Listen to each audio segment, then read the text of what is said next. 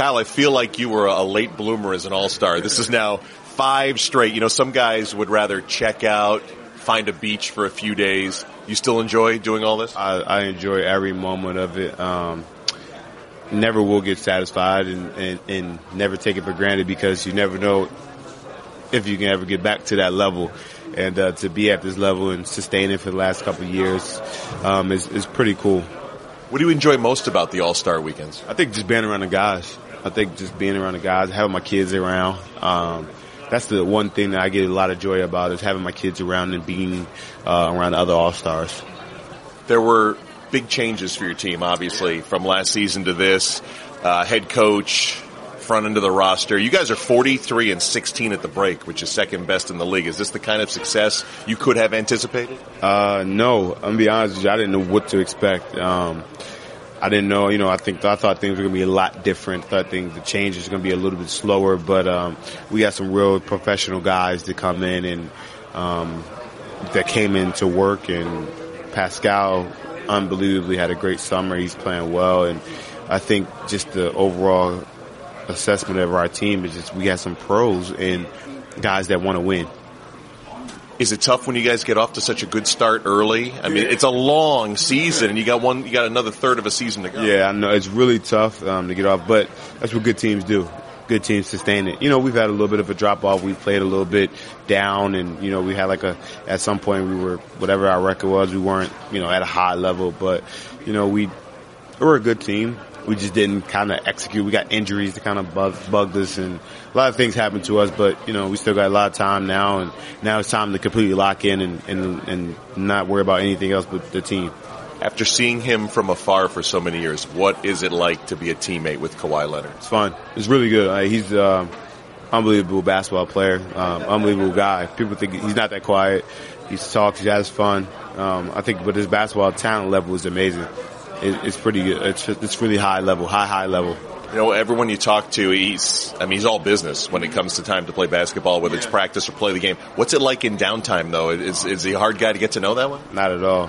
He's completely opposite when he's off the court. On the court, he really is business. He doesn't like to play around. He likes to be serious and do his job and get the job done.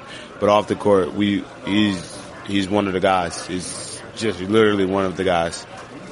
Talking with Kyle Lowry, Raptors All-Star here in Charlotte, his 5th All-Star game coming up. There's been constant chatter from the outside. I don't know if you hear it, about trying to keep Kawhi happy, see if he can get a contract, make him stay in Toronto, make him love what's going on. What's the chatter like in the locker room as you look at the future with him? You leave it alone.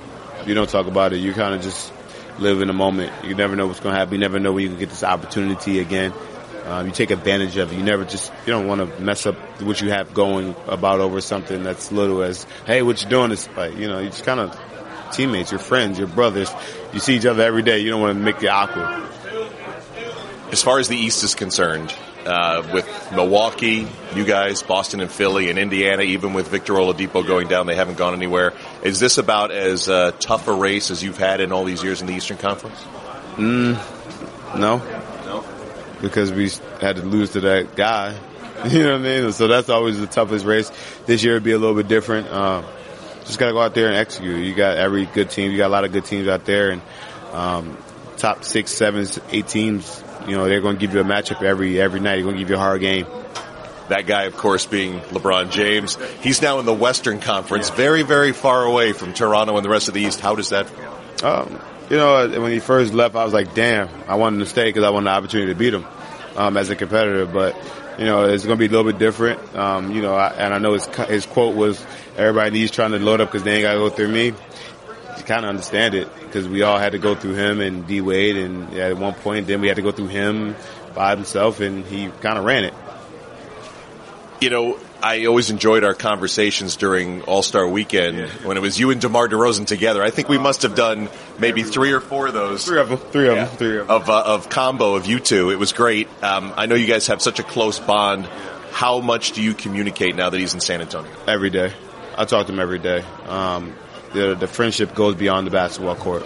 And we have a friendship that is more about life and brotherhood and family than basketball. Basketball is always a conversation, but it's just the everyday missing my guy that I talk to, go get a dinner with. But, you know, it's part of life. You know, everything worked itself out. He's having a great year.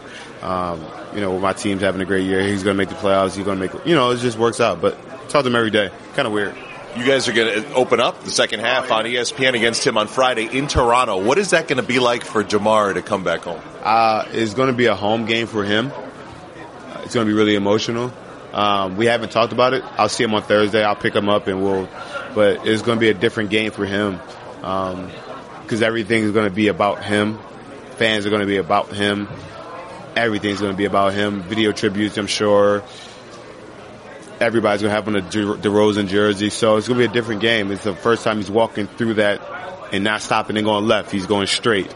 It's different. You know, we've asked you this before, but for some of our listeners who may be new over the years, what is it like it's not just Toronto, it's not just Ontario, it's an entire country, right, that are Raptors fans? It's a huge, like, I don't know how many provinces there are. I think there's 10, I think. Use a demographic of people. We go from, let's say, New York, well, even further past New York, we go from, like, Maine, in Halifax and Newfoundland to BC, British Columbia. It's huge, and they're all about us. It's massive. Well, I know they're all rooting for you here on All-Star Weekend. Congratulations, number 5 in a row. Appreciate it.